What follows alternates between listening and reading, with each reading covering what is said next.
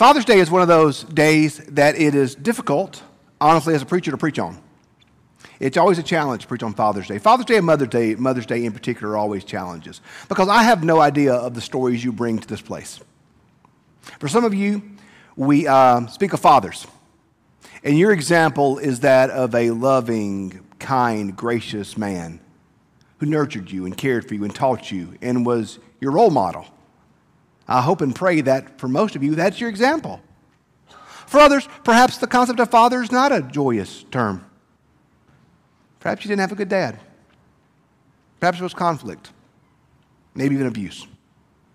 Maybe the idea of father is a difficult and hard subject for you. For some of you, this may be your first Sunday, your first Father's Day since your father passed away. Those are difficult moments. This may be your 15th Father's Day without your dad. Those are difficult moments. Perhaps some of us here today desire more than anything to be a father, and for whatever reason can't. Father's Day is hard at times, y'all. It is. And I understand that. And I honor and respect that. I know that this can be a day of many emotions for us. That's why I think Job is such an interesting person to consider in the scope of this. To look at Job in his life and his example. You ever heard of the phrase cold comfort? That was a phrase first established by the great theologians Pink Floyd and their seminal theological work, Wish You Were Here, in the 1970s.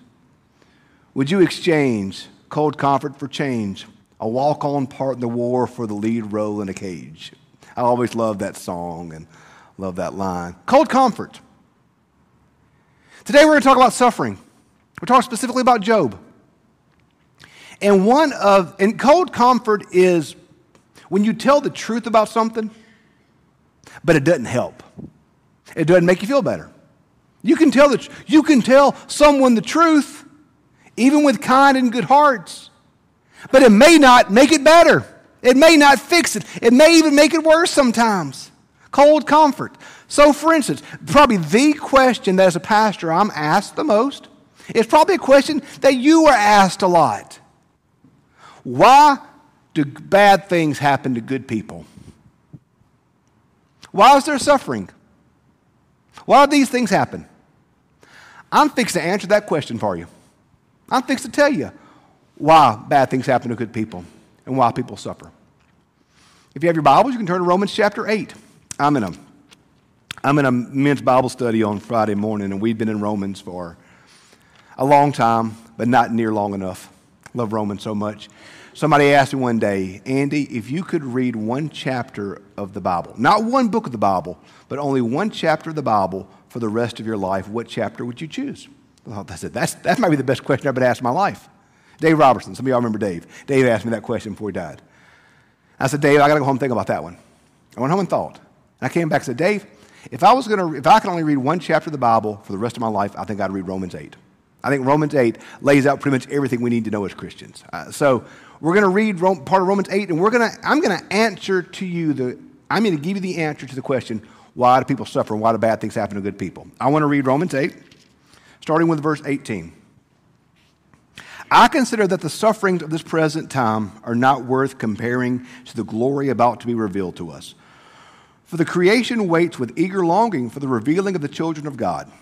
For the creation was subjected to futility, not of its own will, but by the will of the one who subjected it, in hope that the creation itself would be set free from its bondage to decay and obtain the freedom of the glory of the children of God. We know that all of creation has been groaning in labor pains until now. And not only creation, but we ourselves, who have the first fruits of the Spirit, groan inwardly while we wait for our adoption, the redemption of our bodies. For in hope we are saved. Now hope that is seen is not hope. For who hopes in what is seen? But if we hope for what we do not see, we wait for it with patience. Why do bad things happen to good people? And why is there suffering in the world? Because we live in a world that's fallen. Creation was subjected to futility not by its own will, but was subjected to futility by the will of the one who subjected it, is what Paul just wrote. What that means is this. When Adam and Eve fell, when they ate the fruit they should not have eaten from, it wasn't just that they became sinful. And it wasn't just that you and I, as human beings, after that, are sinful. It's that all of creation fell with them. All of creation. Everything in creation is disordered. Everything is disordered. Cancer was not in God's glorious design. Brokenness was not in God's glorious design. Hurricanes were not in God's glorious design. Heat waves were not in God's glorious design. We live in a world where not just we as humans are sinful, not just where we have sinful desires, but all of creation is disordered. That's why there's cancer and illness and tragedy and heart attacks that take people too young. That's why there's murder and violence and all the stuff of the world. We live in a world that is fallen and corrupt. Now, it's still made in God's image, and there's still goodness within it. And we see in Revelation 21, that God will come and redeem and restore everything, and God's going to fix it. But our world is corrupt. It's fallen. That's why suffering happens. Because when Adam and Eve fell, it did just affect me and you. It did just affect humanity. But it affected everything. Creation was subjected to futility, not by its own will, but by the will of the one who subjected it. We live in a world suffering under the effects of the fall. That is why suffering happens. That's why bad things happen to good people. And that's the very definition of cold comfort. Because when you're suffering, and when you're hurting, and when your world's got blown up, and I were to tell you, hey, the reason why this happened is because of the fall and because of the corruption of the world. Guess what? That doesn't make you feel any better, does it? It's true. I mean, that's the truth why it happened. We live in a fallen world that one day Jesus will redeem. But it doesn't help. It still hurts. The ache and the longing and the pain are still there. So we look at Job today.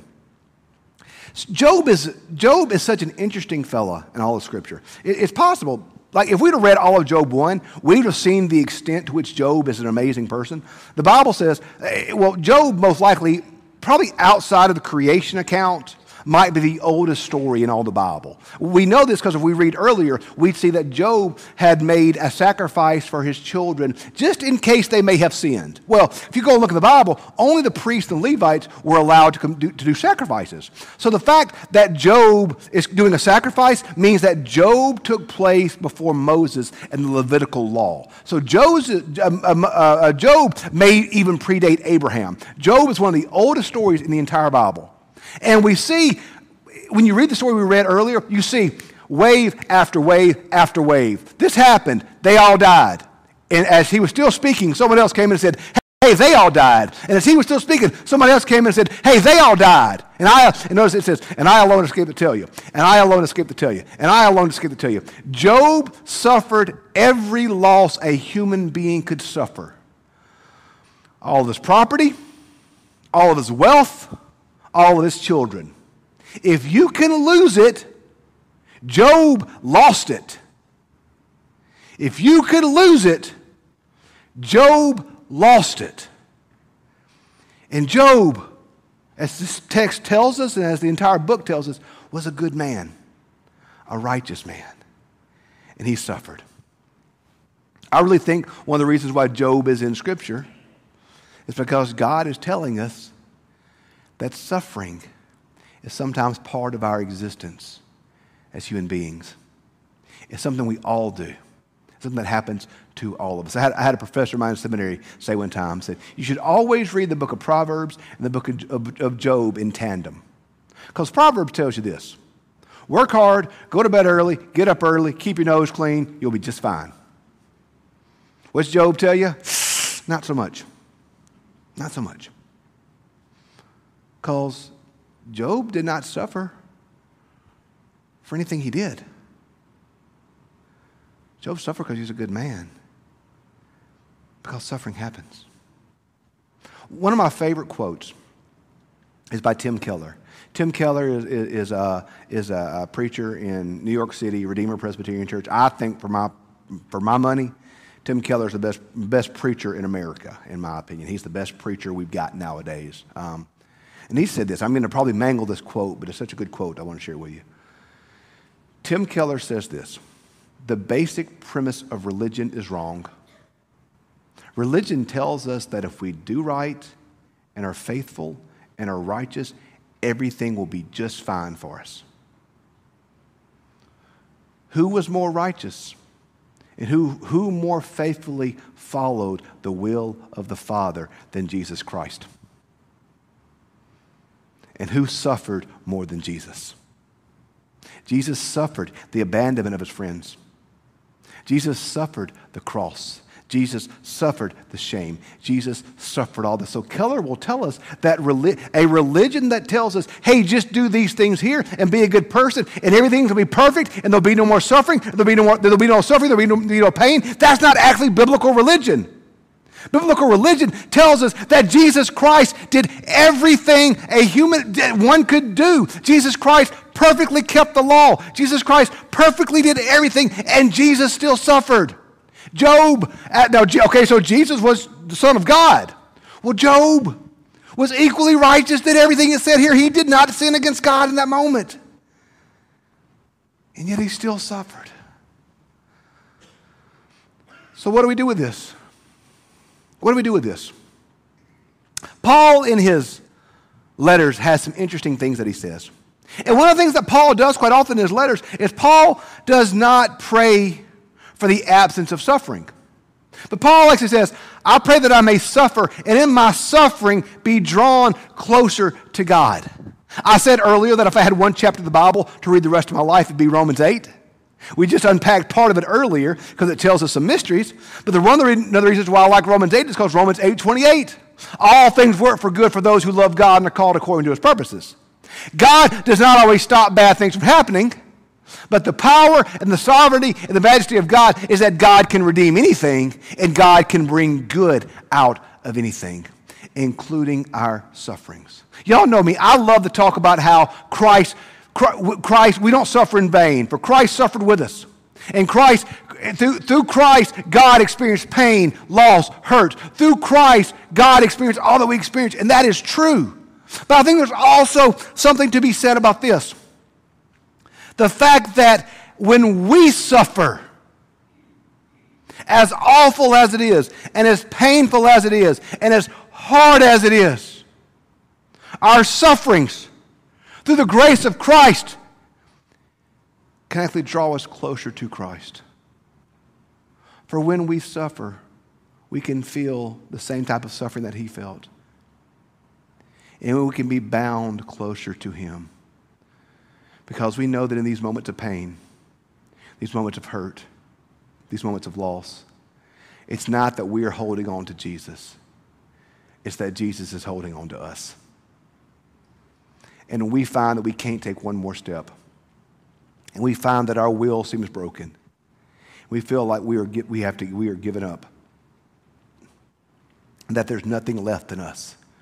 We find it's not our power that takes that next step. Or it's not our will that takes that next step. It's not our ability that gets us through it. But we find that it's Jesus moving through us, moving in us, and holding on to us when we want to let go. Suffering does one of two things to us, my mama used to always say. Tragedy does one or two things to us. It'll either drive you to God or drive you away from God. But it will not leave you unchanged. And I believe Job teaches us that part of what we're going to experience in life is that we're going to suffer at times. And y'all, as your pastor and as your friend, I'd give anything if that was not the case. I mean, I've held many of your hands in difficult days. And you've heard me say, I wish I had magic words. I wish I had words to take it away. I wish I had words to make it go away, but I don't. But here's the word I do have. we're never alone. We're never alone. And even in our suffering, when we can't find the breath in our lungs to breathe, it is God himself and his Spirit that is our breath that keeps us going. Hold on tight to Jesus, because he's holding on tighter to you. Our suffering shows us that. And I think another thing that suffering shows us, kind of in conclusion, is the fact that our suffering gives us the ability to empathize with others in their suffering. Because, it's good to know. It's good to know that God's with us. But even in our suffering, God may feel distant. God may feel other. But when we suffer and when we've been through something, we can empathize with others when they suffer and when they're going through something. And we can hold their hand and we can let them cry on their shoulders. You may have heard me say it. In your suffering times, I'll be what you need me to be. If you need to cry on my shoulder, cry on my shoulder. If you need to yell at somebody, come yell at me. I don't care. We need somebody with us. And I think our suffering makes us more like Christ because we hold on to Christ more. Our suffering also gives us the ability more to be Christ to others, to let Christ live through us and hold their hand in their suffering and be their friend in their pain, be their strength when they can't stand. Suffering allows us to identify with Christ and his pain, allows us to be like Christ to someone else. There's an old story about an old boy walking down the road. He falls in a hole. He's in this hole now, stuck there. And as he's sitting in the hole, he sees the preacher walk by and he yells, "Oh, preacher, help, I'm in a hole. Help me, preacher, I'm in a hole." Preacher says, "Sure thing." Preacher takes out his pad, writes out a prayer, throws in the hole. Our guy grabs it and says, "What am I going to do with this? I'm still in a hole. What am I going to do with this?" So a few minutes later, the doctor walks by. He says, Doc, it's me. I'm in the hole. Help me, Doc. I'm in the hole." Doc says, "Sure thing." Takes out his notepad, writes out a prescription, throws in the hole. Or a guy's like, "Okay, I got a prayer and a prescription, but I'm still in the hole. What am I going to do with this?" Finally, a minute later, a buddy walks by. He says, "Hey, Joe, it's me. I'm in the hole." So Joe jumps down the hole with him. He's like, "Well, that was stupid. Now we're both in the hole." Joe says, "Yeah, but I've been in this hole before, and I know the way out." When we suffer and we make it through it, we know the way out. Now, the way out, y'all, the way out may lead through the cross. And that may hurt. And that may be difficult. And that may be painful. But always remember, y'all, always remember that on the other side of the cross, there's the empty grave. And tears may come in the evening, but joy cometh in the morning.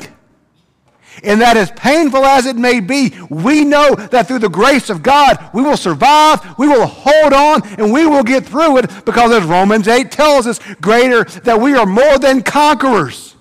And greater is he who's in us than he was in the world. And so our sufferings not only bind us closer to Christ and allow us to experience him, this consolation and his mercy, but allows us to show Christ to others.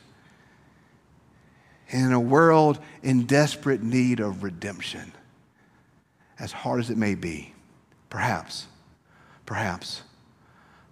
even the sufferings we go through, God can use them to bring a broken world to salvation.